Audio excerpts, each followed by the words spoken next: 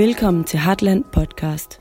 Det live-interview, du skal til at høre, er med den aftrådte administrerende direktør i Danske Bank, Thomas F. Borgen. Han var i den varme stol foran publikum på Heartland i juni 2018, da han stadig var topchef for banken. I dette sjældent direkte møde med danskerne svarer Borgen på en række spørgsmål om, hvad der foregår i banken. Hovedsageligt med fokus på hvidvaskningssagen i Estland og bankens rolle i samfundet i dag. Spørgsmålene er stillet af publikum, modereret af chefredaktør på Information, Rune Lykkeberg, der starter med at byde velkommen og indlede seancen med et forinterview. God fornøjelse.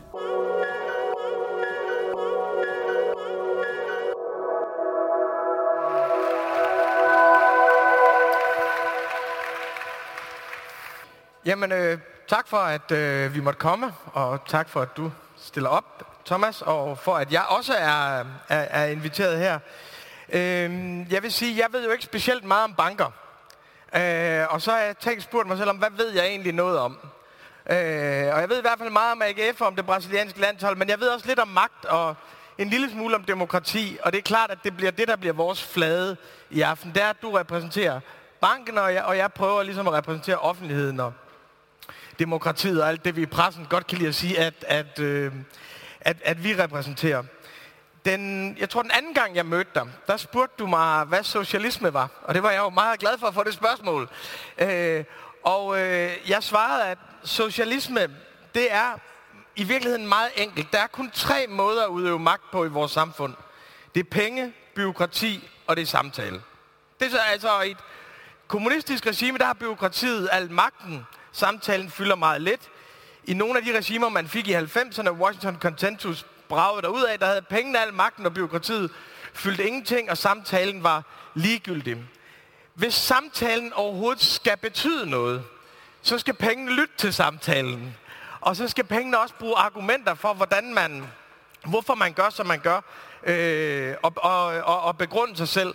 Og socialisme, det er det, som vi mener er den rigtige balance mellem samtale, penge og byråkrati, nemlig at byråkraterne og dem, der sidder på alle pengene, de bliver tvunget til at begrunde deres magt hele tiden. På den måde, så kan vi redde demokratiet og markedet og byråkratiet og frihed og velstand for alle på samme tid, og vi håber også, det kan blive til det grønne i sidste instans. Derfor er jeg selvfølgelig også glad for, at du midt i noget, som jo er blevet kaldt en af de største erhvervsskandaler i det 21. århundrede i Danmark, stiller op her og er villig til at tale og forklare både bankernes ansvar generelt og jeres ansvar i Danske Bank og dit eget ansvar. Og det synes jeg er fint, du stiller op, Thomas. Og så vil jeg sige, at den første gang, jeg egentlig lagde mærke til dig i forhold til samfundet, det var, da du kom med en udtalelse imod topskatlettelser i 2016. Og der opnåede du, om end for en meget kort stund, vil jeg skynde mig at sige, at blive en helt på Dagbladet Information. Fordi normalt, så er vi jo lidt skeptiske over for, når erhvervslivet de blander sig i politik. Selvom vi gerne vil have pengene bruge argumenter, så er vi altid bange for, at argumenterne de kommer med en masse nuller på, som vi ikke ser. Men du sagde følgende i et interview i 2016, der sagde du, det er åbenlyst, at en lettelse af topskatten er fordelagtig for økonomien. Men hvis danskerne ikke kan se sig selv i skattesystemet, og føler, at det er uretfærdigt, splitter du befolkningen, og så får vi ekstreme holdninger, som ikke fører landet i den rigtige retning. Det vi så her var topchef i Danmarks største bank, som gik ud og advarede mod topskattelettelser, fordi det kunne splitte befolkningen. Hvorfor gjorde du det, Thomas? Tak for invitationen. Det var ikke for at blive helt i informationen. Det skal jeg klart og tydeligt si. Og så må jeg da med en gang si at jeg taler en speciell dialekt av dansk. Så dersom det går for stærkt, så bare strekk opp hånd, så skal jeg prøve at sænke tempo lidt. Hvorfor jeg er optaget af tema, en av hovedkonklusionerne at vi står overfor nogle fantastiske muligheter og udfordringer som et globalt samfund og som et dansk samfund. Og det som en konsekvens av blandt andet den 4. industrielle revolution og mange av de som jeg vil kalle globale populistiske holdninger til store problemstillinger.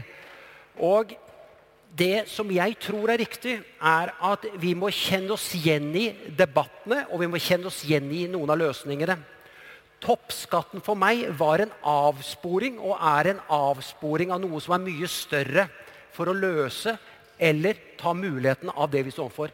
Tenk deg den 4. industrielle revolusjonen. Det betyr at hele vårt arbeidsmarked endrer seg, hele vårt samfunn endrer seg, og hvordan håndterer vi dette her? Og da mener jeg at toppskatten var en avsporing, selv om den økonomisk isolert sett kan argumenteres. Og det litt var på, at vi fragmenterer den store diskussionen. Hvilken autoritet tænkte du, at du havde til at komme ind i debatten med? Hvor talte du fra? Det jo alltid svært for erhvervsledere å kaste seg inn i en samfunnsdebatt, fordi man sier at man skal drive sin forretning innenfor den rammen som man blir gitt av samfunnet. Imidlertid så mener jeg, ikke like sterk som i din innledning, men vi som finansinstitusjon har en viktig rolle å spille i samfunnet, og vi kan forsiktig også mene noe når vi mener at det noe som betyr noe for samfunnet. Og grunnen hvorfor jeg muligens kan tillegge meg en viss legitimitet, at går det godt med det danske samfunnet, så går det godt med Danske Bank. Så jeg har jo en egen interesse at vi får et godt utviklet samfunn, et balansert samfunn, et samfunn som bærekraftig. Og da jeg opptatt av sammenhengskraften. Så kan man alltid si, når går du inn på den politiske arenaen, og når går du inn på et fagarena? Og vi ikke politikere, vi mer, la oss bruke fagpersoner, og jeg prøvde å komme inn med et faglig innspill. Men det du betoner i udtalelsen her, og i din, hvis du var en fransk intellektuel, vil man kalde det for din intervention i den offentlige debat. Nu kalder vi det bare en melding. Det var jo betydningen af legitimitet omkring magtudøvelse. Altså at den måde, som vores samfund også økonomisk struktureret på, skal være legitim. Og i dag, der repræsenterer du en institution med en masse grimme sager. Aserbajdsjans diktatur har vasket penge igennem din bank. Putin-familien, FSB, det russiske efterretningstjeneste. I har fået 8 påbud og 8 påtaler fra Finanstilsynet i en undersøgelse, som jo må være gruopvækkende læsning for jer, og som også var det for os herude. Jeg har set i BT, at du tjener 50.000 kroner om dagen. Og hvis man ser en, der tjener så mange penge, som står i spidsen for noget, hvor man har tilladt så meget svineri, hvor synes du så selv, din egen legitimitet ligger i dag?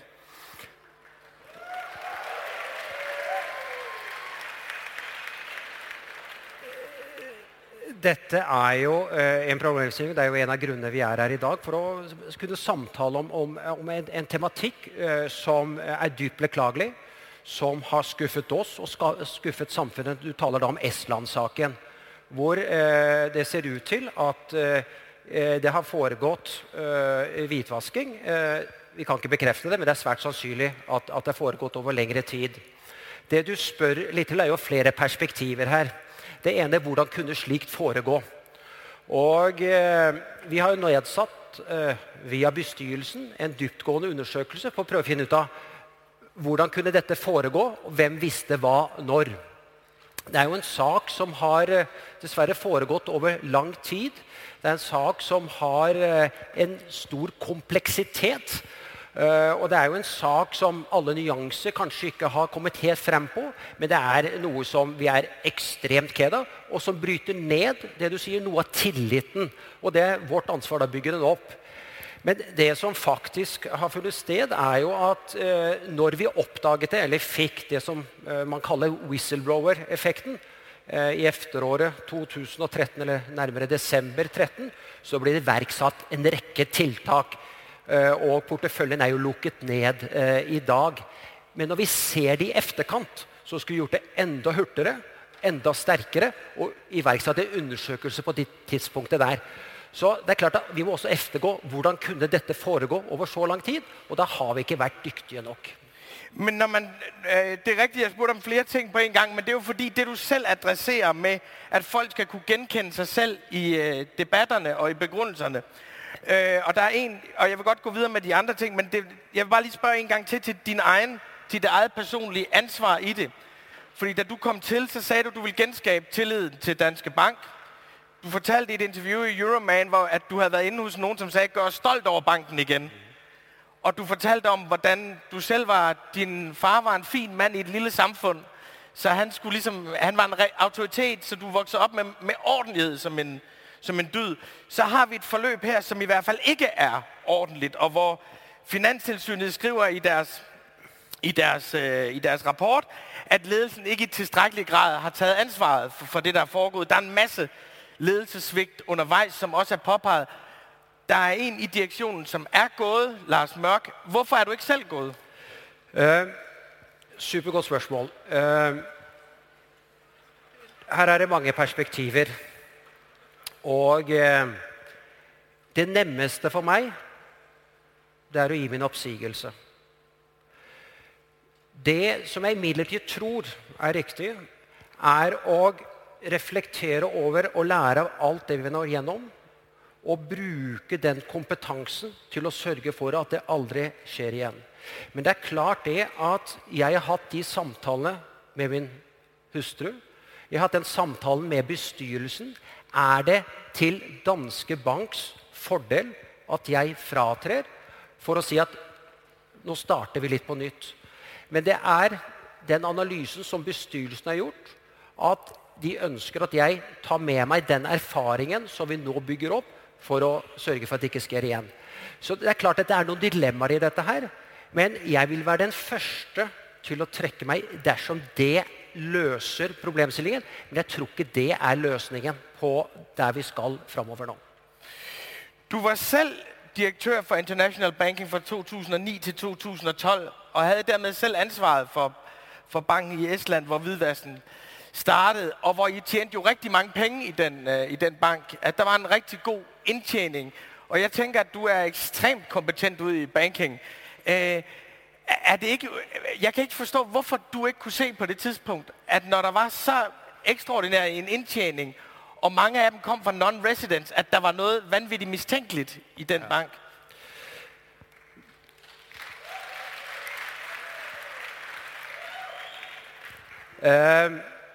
Det er jo en sak med kompleksitet, og det som er tilfellet at det vi visste, og jeg visste når jeg ble sjef for dette her i efteråret 2009, og jeg var jo det faktisk frem til sommeren 2012, og da var det en portefølje vi visste var risikofullt, men vi trodde og mente at den foregikk under ekstremt kontroll og oversikt. Så vi hadde ingen indikasjoner på at det som vi tror foregikk, ikke foregikk på det tidspunktet der. Så for oss så er det da, som vi kommuniserte i efteråret 17, faktisk svikt på kontrollene våre. Og det hadde vi ikke da faktisk oversikt over. Så sier du, når du ikke får de indikasjonene, så er det svært å gjøre noe med det. Men det er klart at jeg bruker tid på å filosofere over hva skulle jeg gjort forskjellig. Det som jeg har lært er jo at Estland fyller 0,5% av Danske Banks balanse. Men 2% av inntjeningen? Ja, knapt. Poenget er at det er et betydelig beløp, men i det store og hele lite, så jeg brukte personlig alt for lite tid.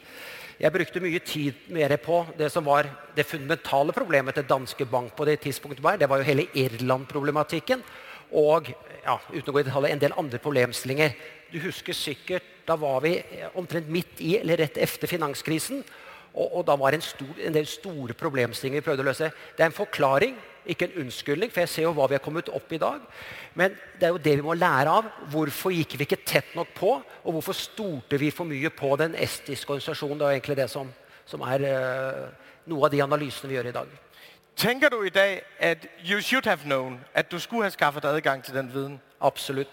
Altså når jeg ser hva som har foregått, eller antagelig foregått over lang tid, så er det klart at dette skulle jeg vært dypt inne i, og det må jeg lære av, og så må jeg lære neste generasjon hvordan det er å drive forretning utenfor Norden, med kanskje litt andre kulturer, litt andre kontroller, og annen kompetanse, og det må jeg ta med meg videre.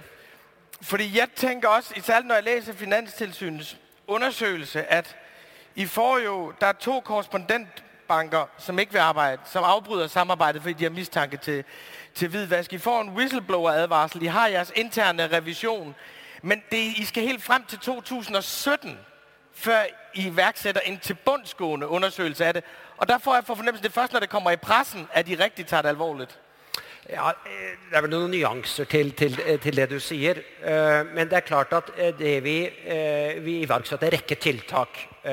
Vi lukket jo ned for alle nye kunder, og vi lukket jo porteføljen, som sagt, i 2015. Men det vi skulle ha gjort, det ser vi jo i dag, vi skulle ha gjort en dyp undersøkelse allerede når vi lukket det. Det ser vi i dag. Og så har vi jo naturligvis satt i gang flere undersøkelser. En har vi allerede annonsert, den som prøvde å analysere hvordan kunne slikt foregå. Og den kommuniserte vi jo i september 2017. Og så har bestyrelsen iverksatt en dyptgående undersøkelse for å finne ut hvordan kunne dette foregå i mer detalj, og hvordan lærer vi av det, og hvem visste hva når. Og ikke minst, en annen spor er jo å finne ut av transaksjoner, hvilke kunder hadde vi med å gjøre. Så det en komplisert ting, og vi håndterer jo en rekke transaksjoner helt tilbake fra 2007, og dette da skal gjenskapes sånn, og så rapporteres til myndighetene. Men I gør det for sent? Ja, det gjør vi.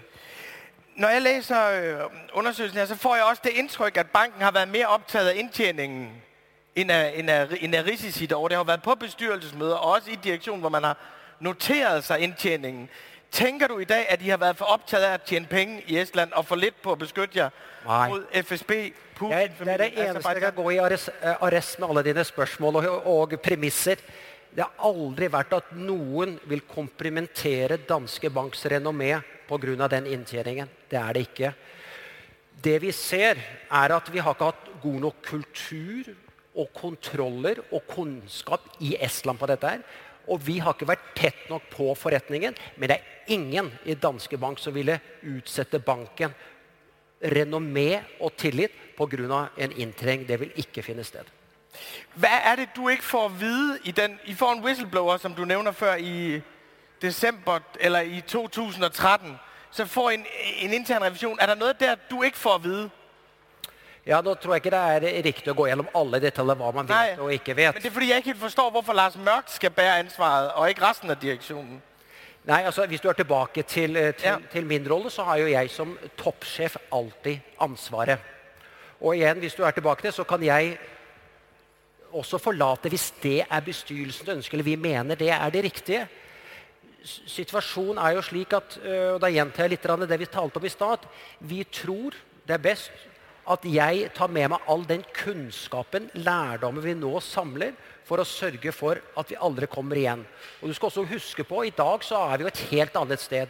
Vi har nesten 1000 mennesker som jobber med dette her. Vi har investert mange 100 millioner i IT-løsninger, helt annet sted på kompetanse, for å sørge for at sannsynligheten for at noen kan misbruke banken i fremtiden så liten som mulig. Så det jo det vi arbeider med nå. Hvad synes du, at samfundet kan kræve af Danske Bank? Altså, hvem står du til regnskab overfor? Det jo klart, nu der alle mulige, der siger, at Thomas Borg må gå af, og bestyrelsesformanden må gå af. Vi har ikke set noget lignende før, men hvem det egentlig, hvem tænker du, det dem, jeg står til regnskab overfor? Vi står nok til ansvar for flere interessenter. Naturligvis våre kunder. Jeg står også til ansvar for våre 20 000 ansatte. Jeg står til ansvar overfor våre aksjonærer som har investert 200 milliarder kroner i banken. Og så står jeg til ansvar for samfunnet. At samfunnet har tillit til organisasjonen. Vi jo en av bærebjelkene i et samfunn. At du har en infrastruktur, en bank som tar fra de som har overskuddslikviditet til å låne til de som ikke har det. Vi en del av å hjelpe personer med drømmer og ambisjoner, og vi står for tillit. Vi tar også innskudd. Og det klart at jeg står til ansvar for alle sammen, og derfor det når du bryter tilliten ned hos en av de 4, så mister du noe av din legitimitet. Og det jo det som vi ikke må finne sted, og det der vi i ferd med å fått noen ordentlige riper i lakken, jeg vet ikke om det heter på dansk, riper i lakken? Ja, risser i lakken. Risser i lakken. Ja, buler. Ganske bule kanskje, og det må vi ta alvorlig. Derfor må vi sørge for at det ikke finner sted igjen. Så du synes egentlig, det rimeligt, at offentligheden drager jer til ansvar? Du siger ikke, vi er en privat virksomhed, vi gør, som det passer os inden for lovens grænser. Undskyld, hvad så nå? Du synes egentlig, det er rimeligt, at offentligheden, altså borgerne i Danmark, de også synes, de kan kræve noget af jer, selvom de ikke er kunder hos jer. At du siger ikke, vi er en privat virksomhed. Jo, vi er en privat virksomhet. Vi er børsnotert, vi er privat eiet, men vi er også en institusjon som har en lisens, som opererer under regulatorisk regime, og vi er en av bærepilarene i et velfungerende samfunn. Og det er klart at noe av din legitimitet hos befolkningen smitter over på politikerne, som igjen legger rammebetingelsene for organisasjonen. Så det er klart at du står ansvar overfor alle. Hvis ikke du er det, så fungerer ikke man som en finansinstitusjon. Hvad tænker du så, hvad er det gode, I gør? Altså, nu har vi talt om noget, hvor vi oplever, at I har svigtet også. Man kan også se, at der er noget med kulturen i Danske Bank, hvor man tænker på, at der er ret lav dokumentationsgrad omkring nogle ting, og nogle ting, der ikke er blevet givet tilbage til Finanstilsynet. Men hvad er så de gode ting, hvor du siger, det giver vi fandme Danmark? Jeg tror, vi gjør meget. Vi har jo vært i Danmark i 147 år. Vi har blitt etablert i 1871, og vi er en vesentlig faktor for å utvikle samfunnet hvor vi faktisk er i dag.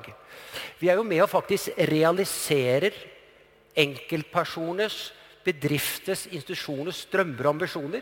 Det å få lov til å kjøpe et hus, en bil, eller om du er en stor bedrift å kjøpe noe internasjonalt, er med å finansiere, skape entreprenørskap, skape trygghet. Men det er klart at når du har 3 millioner kunder, som du er med å realisere drømmer og ambisjoner, så har du også en størrelse som er stor. Vi har en balanse i dag på 4.500 milliarder. Det betyr at vi påvirker også samfunnet, og det må vi ha stor respekt for. Så en ting, vi har mange enkeltbeslutninger som vi har hver dag, men summen av det er ganske store. Og jeg mener jo selv at vi er med å skape store verdier for samfunnet, men det må foregå solid, balansert og forutsigbart. Og derfor må vi ikke ha disse Estland-sakene som har det, for det setter oss tilbake, og setter tilbake noe av tilliten som vi er opptatt av. Er du bekymret? Nu der jo i England, der er der jo Corbyn, leder af Labour, og der er forskellige meningsmålinger, viser, at man går ind for nationalisering af banker osv. Er du bekymret for, at bankerne kunne komme i sådan en rigtig tillidskrise i Danmark, at man kunne begynde at stille krav om, at ville få politikere i bestyrelser? Jeg håper ikke det, jeg tror ikke det. Men det er klart at denne saken som har foregått i Estland er ikke god, og det kan sikkert være andre eksempler man kan bringe på banen. Men i det store og hele, hvis jeg får lov til å bruke det, så er nordisk bankvesen veldig ansvarlig. Og man har vært her i mange år, og forhåpentlig skal man være her i mange år til.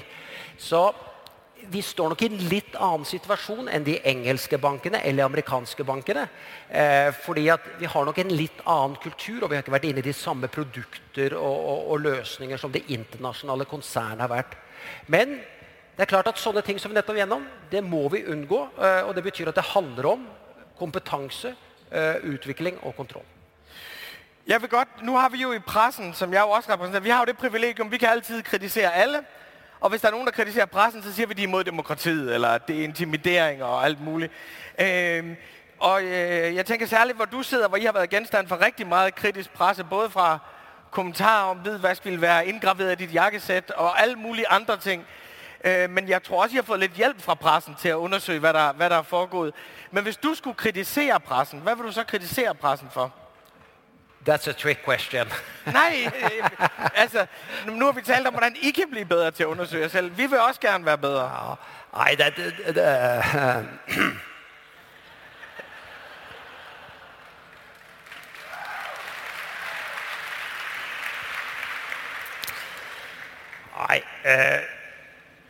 det er ingen tvil om at nei, dette var svært. Det var sværeste spørsmål jeg har fått i dag. Men joke aside, pressen er ekstremt viktig. Altså pressefriheten. Og det skal vi faktisk i det vestlige demokrati være utrolig prissatt for at vi har det. Uten det så fungerer jo ikke et samfunn over tid. Litt i din innledning, som du sa. Så det er klart at som ærverksleder så er det klart at du noen ganger ikke føler at nyansene alltid kommer til uttrykk. og adjektivene noen ganger meget sterke, og når du kjenner saklige tall, at ikke alt kommer med. Men i det store og hele så har jeg stor respekt for den danske pressen. Den et mangfold, den har en dybde som også interessant, og så det vår oppgave å sørge for å presentere faktum så godt som mulig, og så det jo pressens oppgave å formidle dette her så godt som mulig. Jamen, jeg tager alt den ros fra pressen til mig, jeg overhovedet kan få, men jeg kan jo godt, jeg synes det rigtig flot, hvad Berlingske har lavet. Jeg kan godt tænke, om vi gode nok til økonomi i pressen, om vi bedre til at drage politikere til ansvar, end vi til at drage erhvervsledere til ansvar. Vel, det jo flere nyanser her. Jeg synes det var interessant det du stilte spørsmål til meg innledningsvis. I hvilken grad skal en arbeidsleder gå inn i den samfunnsmessige debatten? Ja.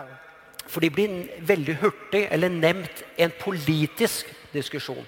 Så hvordan skal vi sørge for at vi ikke blir politisert? Fordi våre kunder, våre 3 millioner kunder, jo et speilbilde av befolkningen. Alt fra, la oss bruke uttrykket venstre til høyresiden, høy som lav. Så hvordan prøver vi da å formidle og delta i debatten om noe som bringer samfunnet videre? Og der jo ikke alltid pressen villig til å gi oss nyansene. Man vil heller ta vinklingen og det skarpe. Så det mulig at det ikke selger nok billetter.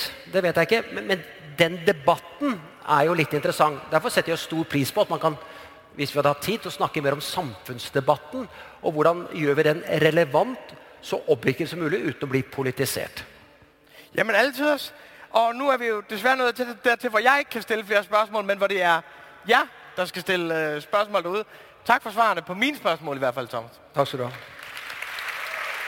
Ja, og jeg har dem faktisk lige her. Der kommet over 80 spørsmål om alt fra blockchain og hvad var der ellers mere? Alle mulige andre spændende ting. Og så der også en, der har prøvet at give dig en lille smule ammunition, Thomas, ved at spørge, om Berlingske ikke fortjener en Cavlingpris. Så kan du vide, om du vil vælge den. God fornøjelse. Det mig, der skal svare på, om Berlingske fortjener en Cavlingpris? Det synes jeg, de gør. Jeg har en række spørgsmål her, og jeg vælger frit ud. Og vi starter med, hvordan vil Estland-sagen påvirke processen med jeres arbejde med værdibaseret ledelse? Supergodt spørsmål. Vi har jo arbeidet med verdibasert ledelse i mange år.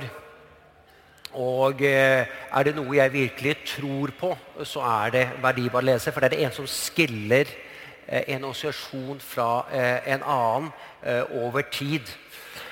Og verdibasert ledelse handler om at du virkelig tror på det, og du kan føle det i din organisasjon, og du som leder går foran. Derfor det klart at noen av de spørsmål som du stiller om meg, og du brukte ordet ordentlig, som jeg ordentlig? Det klart at hvis jeg stiller spørsmålstegn til om jeg efterlever verdiene, så det klart at da troverdigheten om verdibasert ledelse helt død. Så derfor det jo ekstremt viktig for meg å reise med de ansatte, reise til de ansatte og tale med de ansatte om hva sakens innhold, hva har jeg gjort forkjært, hva har vært intensjoner, og hvordan skal vi ta dette videre. Så dette et superrelevant ting, for det jo det som virkelig skiller oss. Danske Bank har utrolig gode verdier, men så det klart at vi har hatt et område her som preger oss, og som har gjort at vi et helt annet sted. Ja. Så hvis det noe godt som har kommet ut av denne forferdelige saken, så det at våre kontrollrutiner i dag mye bedre enn de var tidligere. Men nu skal du høre, at der en her, der siger stor respekt for, at du, Thomas, kommer på udebane for at indlede en konstruktiv dialog. Det samme vil klæde Rune.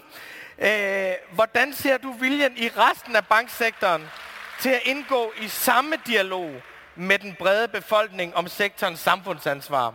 Altså ser du hos dine kolleger den samme vilje til at gå i dialog og deltage i den offentlige debat? Ja, nå skal ikke jeg omtale mine kollegaer, men jeg tror altså det som heter Finans Danmark, vår interesseorganisasjon, bruker mye av sin tid til å gå i samtale med samfunnet.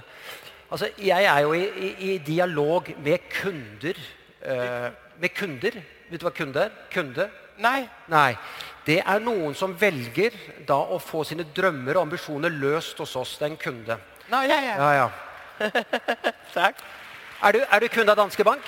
Hvad siger du? Er du kunde av Danske Bank? Nej, det er jeg ikke.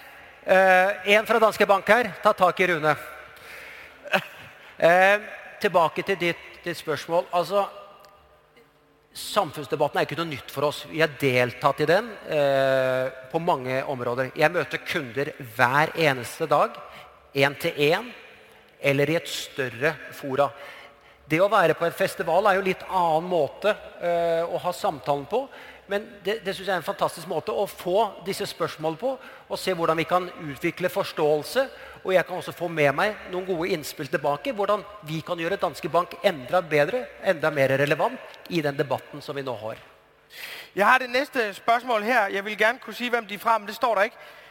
I en global kontekst, hvor nationalstater har begrænset muligheder for at regulere, jeg vil sige, de her formuleringer, du kan godt blive ansat på information. Hvilken rolle har multinationale banker så for at skabe balance i forhold til for eksempel skattebetaling og udvikling af ulighed? Altså, hvad kan multinationale banker gøre for at skabe balance i forhold til skattebetalinger og ulighedsudvikling? Ja, der tror jeg faktisk det begrenset hva vi kan gjøre. For ulikheten, det noe som politikerne må håndtere, hvilket samfunn man ønsker å utvikle. Jeg tror det farlig for oss å gå inn så på den politiske arenaen, for ulikhet kan jo defineres litt forskjellig, hvordan du det.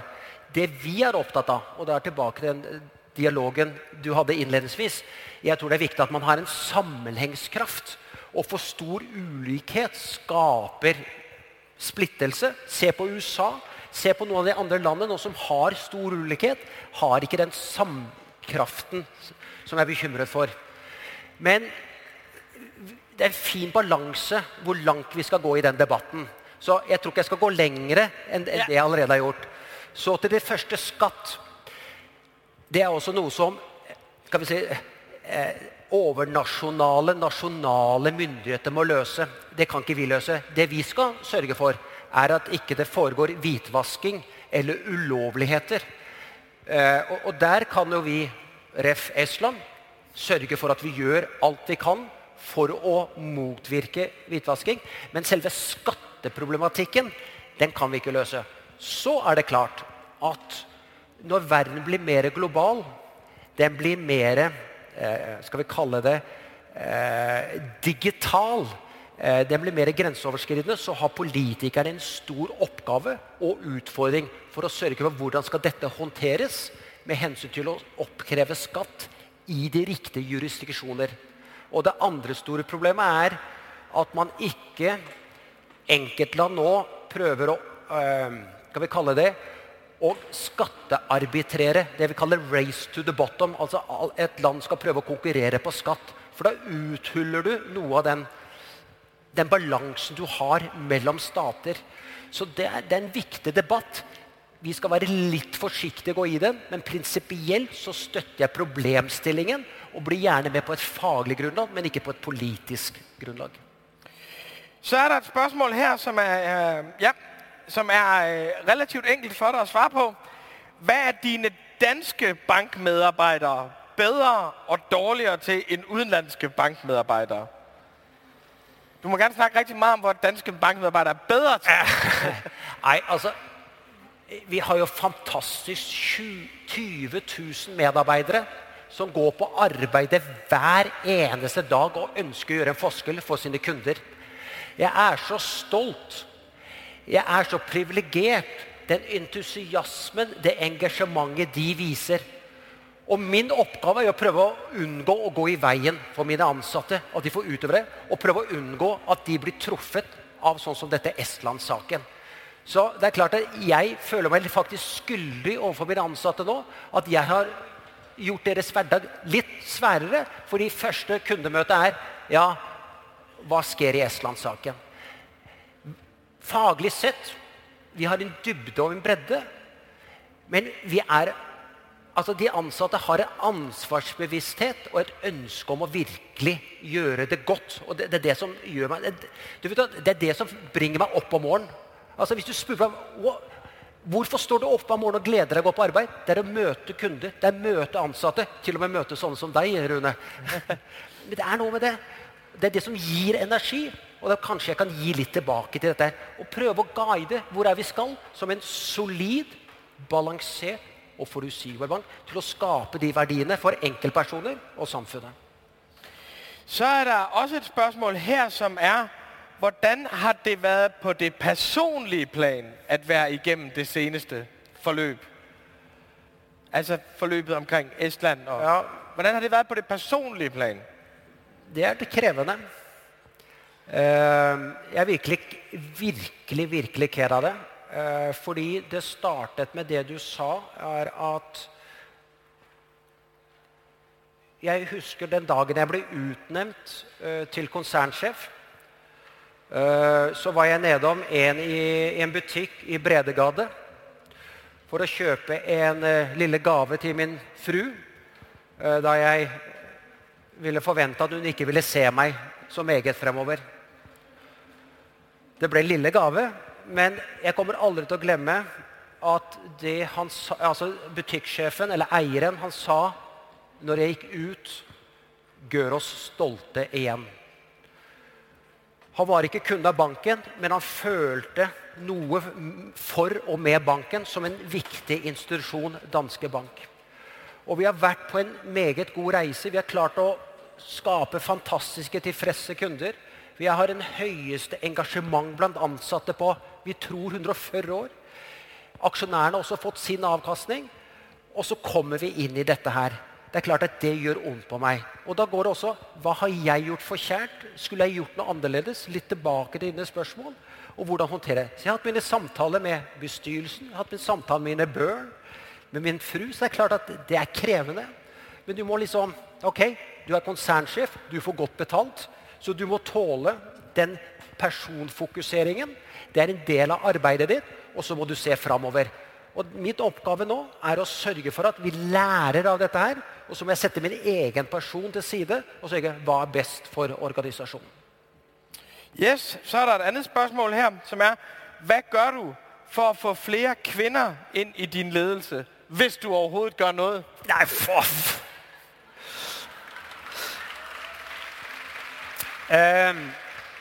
jeg tror virkelig på bruke ordet diversity og inclusion. Det betyr flere ting. Utover kvinner, det kommer tilbake. Det betyr nasjonalitet, det betyr alder, det betyr erfaring, verdier, holdninger. Og så handler det om kvinner. Vi har vår første direksjonsmedlem som ble utnevnt nå 2. mai. Det er alt for lite. Det er kun 10% av direksjonen. I bestyrelsen så har vi det bedre, da har vi mange flere kvinner.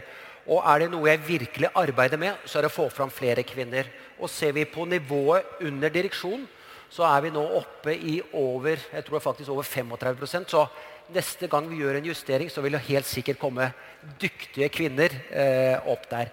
Men tematikken din er viktig. Vi har ca. 50% kvinner i banken, altså så totalt sett. Men vi har ikke vært dyktige nok historisk sett til å få alle hele veien opp. Men det er noe vi arbeider tett med. Det er også høyt på agendaen til bestyrelsen og høyt på min agenda. Så har jeg et andet spørsmål her, som er, hvilken af dine konkurrenter beundrer du mest, og hvorfor? Beundre var et sterkt ord. Jeg har stor respekt for alle mine konkurrenter, som alle er dyktige innenfor forskjellige områder. Men jeg tror jeg faktisk ser mer på kanskje de nye konkurrentene. Kanskje det er Apple, kanskje det er Amazon, kanskje det er Google, eller det vi kaller fintech, altså små, gode selskaper som er kreative entreprenører, som arbeider med noe, hvordan de skal utfordre bankene. Så jeg tror jeg faktisk ser mer på de, og mer, ikke respekt, men mer, jeg synes de er dyktige, mange av disse her, og det er jo det vi prøver å lære litt av. Mobile Pay, som nå har blitt relativt standardisert og tatt Danmark med storm, ble jo kreert av dynamiske unge mennesker som ikke typisk bankmennesker, som faktisk ser vi skal utvikle noe revolusjonerende. Og det jo det vi skal se på. Hvordan kan vi være med på dette videre? Så jeg tror det mer der vi ser. Så har jeg et spørsmål her, som hvor meget synes du, at du fortjener i løn? Og kan din løn blive så høj, at du ikke fortjener den? Jo, dette med lønn jo et krevende tema, for det veldig personlig, og det noe som man alle vet bestyrelsen som beslutter. Men det klart det, som konsernsjef i et børsnotert selskap, så får man meget godt betalt, og jeg veldig godt betalt. Hvordan man skal forklare sine børn, hva man tjener, fordi at mine børn leser far, du tjener så meget penger, kan vi ikke gjøre A, B og C og D. Så du har også en forpliktelse, altså å sette det i perspektiv, og sørge for også at du håndterer dette på en god måte. Men det klart at det et vanskelig tema, men jeg må si at det en såkalt, og nå blir jeg litt teknisk, en markedslønn. Det noe bestyrelsen setter, og så får jeg håndtere det derefter, med de kritiske spørsmålene som så kommer med det. Ja, og jeg stiller ikke nogen opfølgende spørgsmål i den her runde, for jeg har haft min tid, så jeg skynder mig videre. Ser du dig selv være topchef for Danske Bank om et år? Det håper jeg, men det jo avhengig av at det til det beste for Danske Bank. Det jo bestyrelsen som både ansetter og avskjediger konsernsjefen. Og om vi i fellesskap mener at det ikke til det beste for banken om et år at jeg ikke konsernsjef, så jeg ikke konsernsjef. Dersom de mener at jeg den beste til å lede organisasjonen fremover, med å lære av det vi har vært gjennom, så jeg antageligvis konsernsjef. Så la oss se hvordan utviklingen går. Så har jeg et spørsmål her. Hvorfor håper du ikke, at der kommer politikere i bestyrelsen? Kunne det omvendt ikke være med til mere innovations- og samfundsudviklingen? Politikere jo alt andet lige folkets stemme. En politiker i Danske Bank sin bestyrelse? Det det du sier? Ja, hvorfor håper du det ikke? Hvorfor ser du det ikke som en gave, hvis du kunne få 3 politikere i bestyrelsen, for eksempel? 3 hørtes komplisert ut. Jeg har vel aldri sagt at jeg ikke ønsker det. Vi har jo gjennom historien hatt flere med politisk bakgrunn og politisk erfaring i bestyrelsen. Det vil jeg også si til en viss grad vi har i dag. Jeg tror ikke vi skal skille den ene fra den andre. Det vi prøver på i en bestyrelse, nå det ikke jeg som setter bestyrelsen, det jo generalforsamlingen, også aksjonærene. Men det som man prøver å finne en bestyrelse som komplementær, som dekker de forskjellige aspektene. Gode på kreditt, gode på teknologi, gode på samfunnsspørsmål, gode på bank, hva det nå skal være. Og det jo det vi prøver på. Så hvis det en klassisk politiker, så kan det være det. Men jeg tror politikeren vil ha det svært å være politiker og i et børsnotert selskap. Men hvis han har vært en tidligere politiker, så det kanskje litt nemmere. Så der et spørsmål her, som I har et kæmpe ansvar, når det kommer til bæredygtige investeringer. Hvornår sætter I ambitiøse mål på dette område, altså bæredygtighed, så vi kan få trukket samfundet i en mere bæredygtig retning på lang sigt til gavn for os alle?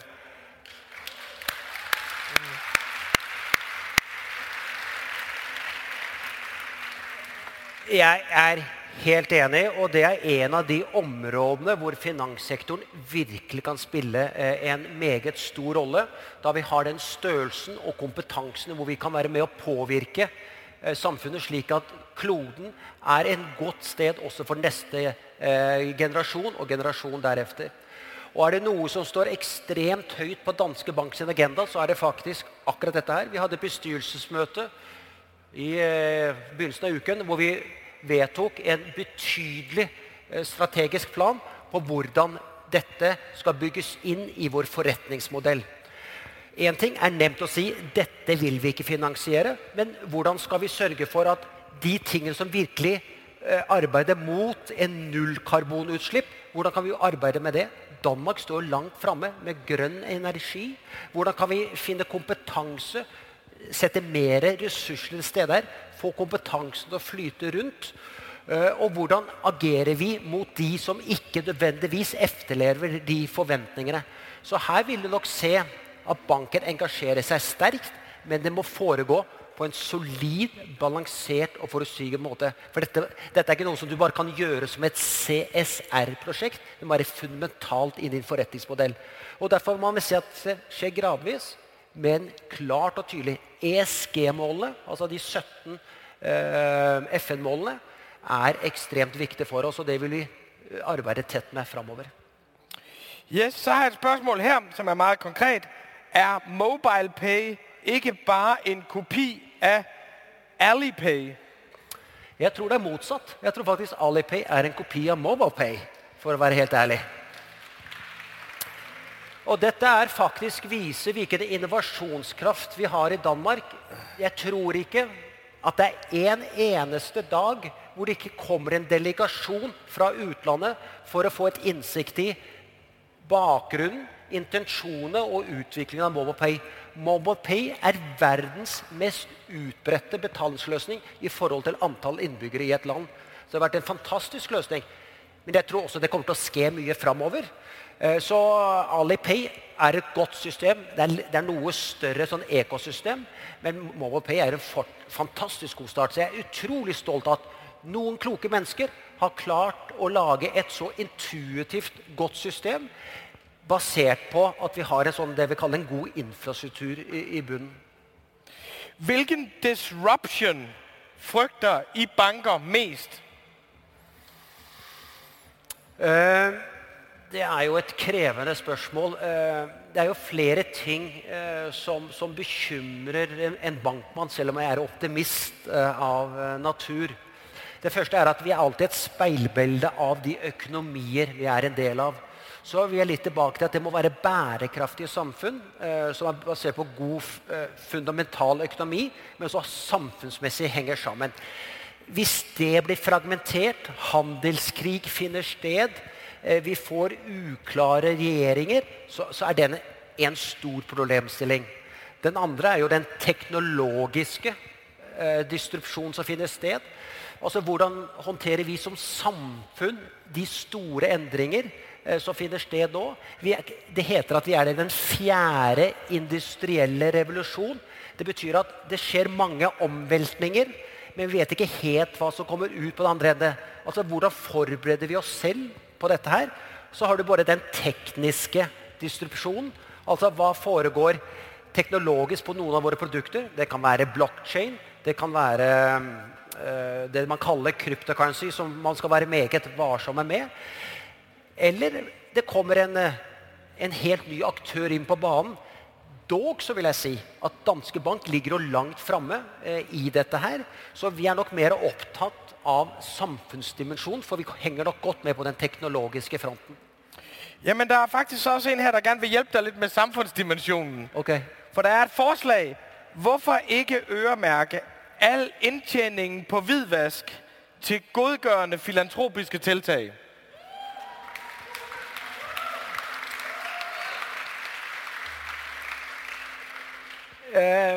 Det kan være et forslag. Nå må vi finne ut av faktisk omfanget av dette her, og vil eventuelt inntilling. Det ikke så nemt å bare ta det ut. Men det klart at vi må jo se på dette her når vi kommer litt nærmere på dette, men dette et forslag som vi tar med oss. Så jeg hørte ikke som en blank afvisning? Nei. Så har vi et spørsmål mere her, som jeg bevæger mig lige lidt ned her. Har du været på musikfestival? Og i givet fald, hvilken musikfestival, og hvad synes du om det? Ja. Jeg har vært på Roskilde Festival. Det festival? Roskilde en festival, ja. Da har jeg vært på det. Mindre end Heartland, men det en festival, ja. Ja, men nå skal vi huske på Heartland ble først etablert for 2 år siden. Dette vel 3. året. Men jeg ser jo at publikum her litt mer, nei, ikke min alder, det var for kjært å si. Det noe eldre enn mine børn som går på Roskilde. Så jeg tror dette her et sted som jeg kommer helt sikkert tilbake. Ikke nødvendigvis på scenen, men det å få lov til å gjøre det. Jeg trives jo med mennesker. I mitt arbeide og privat så er jeg ikke ekspert på musikk, men jeg setter stor pris på å interagere, som det heter. Det store organisasjons-shake-up du har foretaget for nylig, hva ønsker du å oppnå med det? Oi, det var et teknisk spørsmål. Det som er bakgrunnen for dette her er jo, for å gjøre det litt nevnt for de som ikke er så opptatt av det tekniske i banken, er at banken har vært gjennom jeg vil kalle det en fornuftig reise, hvor vi har vært med å realisere mange kunders drømmer og ambisjoner. Vi har kommet godt i gang.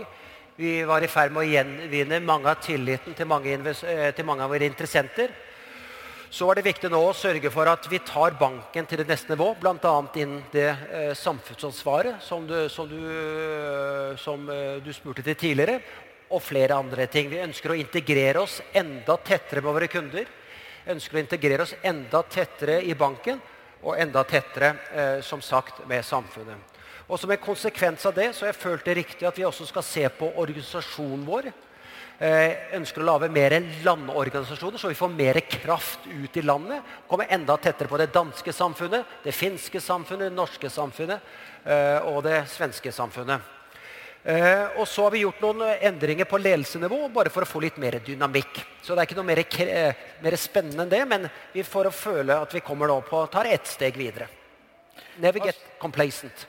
Og så er jeg faktisk lige ved at tro, vi er nået til det sidste spørgsmål.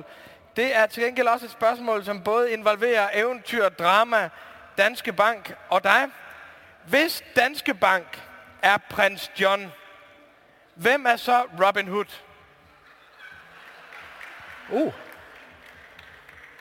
Det var supergodt. Hvem stilte det spørsmålet? Det var et godt spørsmål. Hvem er Robin Hood, hvis jeg er John? For der vil jeg sige, socialismen for os, det er at finde ud af, hvem der er Robin Hood, og så holde med vedkommende. Nei, altså, må jeg få lov til å tenke på det svaret, og heller komme tilbake neste år? Ja. Nei, jeg tar ikke det, Vegard. Men altså, du anerkender præmissen om Danske Bank af prins John, du har bare svært ved at se Robin Hood. Det vil jeg altså gerne. Det kan også være en artikelserie i Dagbladet Information. Tusind tak.